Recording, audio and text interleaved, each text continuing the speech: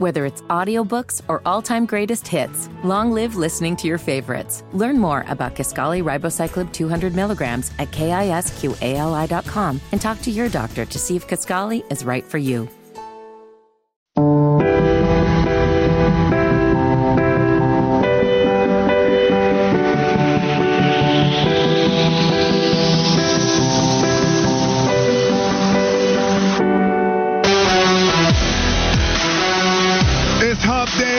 But this is the Wes and Walker Show, Sports Radio 92.7 WFNZ. We're here to get you over the hump, all right? Keep the text coming, 704-570-9610. Hit those socials, WFNZ on Twitter and Instagram, at WestBarn_72, at Walker Mail, at HTB_Josh, and most importantly, at Wes and Walker on Twitter. The text line, let's see what we got going here. Ray says the Hornets have only one keeper, and it's not Melo. He's injured too much. Wow, I guess he's talking about Brandon Miller. And McAlpine Doug says, has LaMelo gained any muscle weight since he got drafted? So people going in on the Hornets. Weatherman Mark called him Mr. Ankles. So did you want to? We can answer it. Do you think he gained any muscles since he got drafted? Man, I remembered when I came in the arena behind him one time when I was doing Hornets, and I just couldn't believe how small his waist was. Like I was like, yo, this is skinny. Small. So was Brandon. Guy. I don't think he's gained a lot. If I was to guesstimate, I'd maybe say 5-6 pounds. Oh, muscle watch season. It usually happens in the off season. Then we get to media day. Mark Williams was the big winner of muscle watch season, and now he hasn't been playing in a long time. I think he's gained a little bit. The other conversation I figured was going to come up at some point. Maybe we have this later on in the week, but Ray saying the Hornets only have one keeper. I've seen that take start to come about. Yeah. Oh, yeah. There's a contingency of people who would not be sad to see LaMelo Ball go if the Hornets did it the right way and got the right package back, I would assume. There's a contingency of people who definitely are all for him being out of here. Does that not feel like C-Mac all over again? It does. You go ahead and trade LaMelo to a different team and then watch them get to the postseason where he's not the only talented player on that squad. Like Christian McCaffrey is very good. Also not the only talented player on that squad, and then they have playoff success. LaMelo gets traded to an NBA team. There are 2 or 3 other guys to the point where you get to a postseason, win a series, and then hindsight allows us to completely forget what it was like when LaMelo was injured, and then we say, oh, Hornets shouldn't have. Same old Hornets. It's in their DNA. Yeah, I bet the Warriors probably wish they would have drafted him over Wiseman at this point. He would have been really good for them. Would have been a wise decision. I saw you reach for the mic, and I knew I thought you were going to go double banger and say they would have been wise men to draft Wiseman. You see, you should have said it. Well, you grabbed the mic. You dove for it. You heard it, you reacted, and you dove like there was a baseball hit in the hot corner, and you tried to get that before it flew by you. All right, well, let's go back to the campus. It's time for the campus. Kona. All right, let's go back to the scene of the crime, North Carolina and Georgia Tech. Georgia Tech gets a 74-73 win. North Carolina only has one player score in double figures, and that is R.J. Davis in this game. Carolina shot season lows from the floor and from the free throw line. That's another underrated aspect of this game. They only shot 52.9% from the line. Elliot Cadeau fouled out. Carolina had a season-high 22 offensive rebounds, converted them to 23 second chance points. So they're now 12-1 this season when it has more second chance points. But at the end of the day, this was a loss for the Tar Heels. And who or what do we blame the most for this loss last night? Some people might go effort. I think I'm going to go missed shots. And so maybe these things are too tied together as well. Because I think with hearing the criticism early this morning, I agree with it. It's watching North Carolina continue to shoot three-point shot after three-point shot. When Cadeau goes out and he fouls out and only plays 21 minutes in this game, you certainly would want more from him. He's somebody that can knife his way through the defense and get to the bucket at a real high level. Harrison Ingram has that kind of skill set, but missed a lot of shots in this game, which was he's not the most efficient shooter. If there is a flaw to his game, it's that. Well, it's a very weird statistical season for him because he's actually shooting well from three this year, over 40%. But the free throw percent, he's terrible at shooting free throws right now. Inside, we had somebody say, hey, Harrison is athletic. Why isn't he finishing at the rim?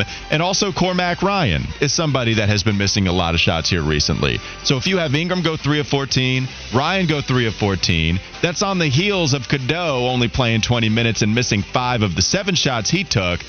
And then Armando is not the scoring presence that he has been the last couple of years. Then all that is going to spell out, you lose. And you only lose by 1. Hell, you look at this box score. It's one of those things where you might think North Carolina would lose by even more points than what they did, seeing the shooting woes North Carolina had. Yeah, no doubt about it. Before you go, Fitty, I was going to say, I'll put this loss at the feet of Armando Bacot. He is the elder statesman on this team. He's the big, most nice. He has a size advantage over everybody he plays. He should be more dominant. And I know that we've joked about it all the time, but I say the lack of a bag, the lack of them being able to come down and throw him the rock and get an easy bucket, it shows up when it matters the most, or it's been showing up when it matters the most. When you look at what he's done as 3 straight games scoring in single digits, that's unacceptable for a player of Armando Bacot's stature and status. When you talk about a guy that's been in college 5-6 years, you're talking about a guy that's been playing and starting for the Heels for multiple seasons. This isn't a true freshman. 9 points, 4 of 8 field goals. It's just like I said, it's not enough. And then you go to the second half, he only takes 2 shots. He's 0 for 2. 1 point and 14 minutes of play? Absolutely not. If Carolina wants to get to their goals and achieve what they want to when March comes and they really start playing the big dogs, Armando needs to play like a big dog. Fitty, you got the... I just completely disagree with Armando Bacot being the reason they didn't win the game last night. He scored 8 points in the first, 12 minutes of the game because they fed him the ball. I think it goes back to what Walker said. This isn't a great three-point shooting team. They entered last night shooting 36% from behind the three-point line. You shoot 28 of them jokers. Cormac Ryan's a below 30% three-point shooter, and he shot 7 of them last night. The only guy that has the green light that I'm comfortable letting it fly from deep is R.J. Davis because he's the ACC Player of the Year. I thought the absence of Elliot Cadeau in the second half, you talk about some officiating, every single one of his foul calls that he got called for last night were questionable. Like, they were probably called because Carolina was the road team. You put him on the court, I think Armando Bacot takes more than 2 shots in the second half. I think he could demand the ball more and be more aggressive, saying, hey, I'm the 5th-year player, give me the ball. But I didn't look at last night and say, yep, Armando Bacot's the reason that Carolina lost that game. Yeah, but, I mean, you look at the great bigs, and you think about what would Shaq say? You know what I'm saying? And you're a guy that you have been at Carolina 5-6 seasons now. You have been a guy that's been starting for them pretty much since you got onto campus. You're an All-American, All-ACC type of performer. These are the games and these are the moments where you need to show up. Now, I get necessarily not him not getting fed the rock as much as he should, but he's in a position where he can demand the basketball. And when he gets the ball, he should be putting it in the cup, plain and simple. I just don't see enough from him. He's not dominant enough for me at this stage. I feel like almost that he has digressed. I mean, I expected him to really have a dominant last year in Chapel Hill, and it just has not been that way. Like I said, this is his 5th year. His scoring average is down from 16 to 13. His rebounds, they're down just a little bit. I know defensively he's been bringing a lot to the table as far as blocks go. But like I said, Armando's a guy to me that should be 19, 20 points a game. All right, so a couple of notes here, right? I agree with Fitty saying Cadeau being out probably hurt Armando and his presence offensively. I think we realize, that's one of the big notes here, I think we realize just how important Cadeau is to this team now.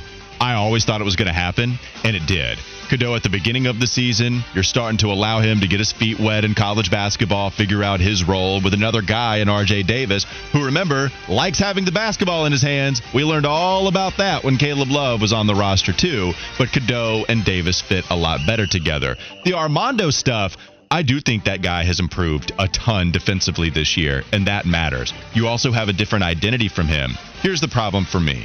What's okay to say about the way Armando is struggling? It's the fact that he's not taking double-digit field goal attempts this year.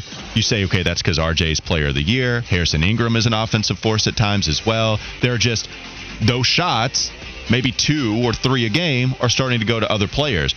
But you can't have his efficiency go down, and that's the issue for me. If you're talking about single-point outputs from him at 9, 5, and 5, you're going 8 field goal attempts, 4 against Florida State, 6 against Wake Forest. In the 10 that he took in that Wake and Florida State game, he only made 4.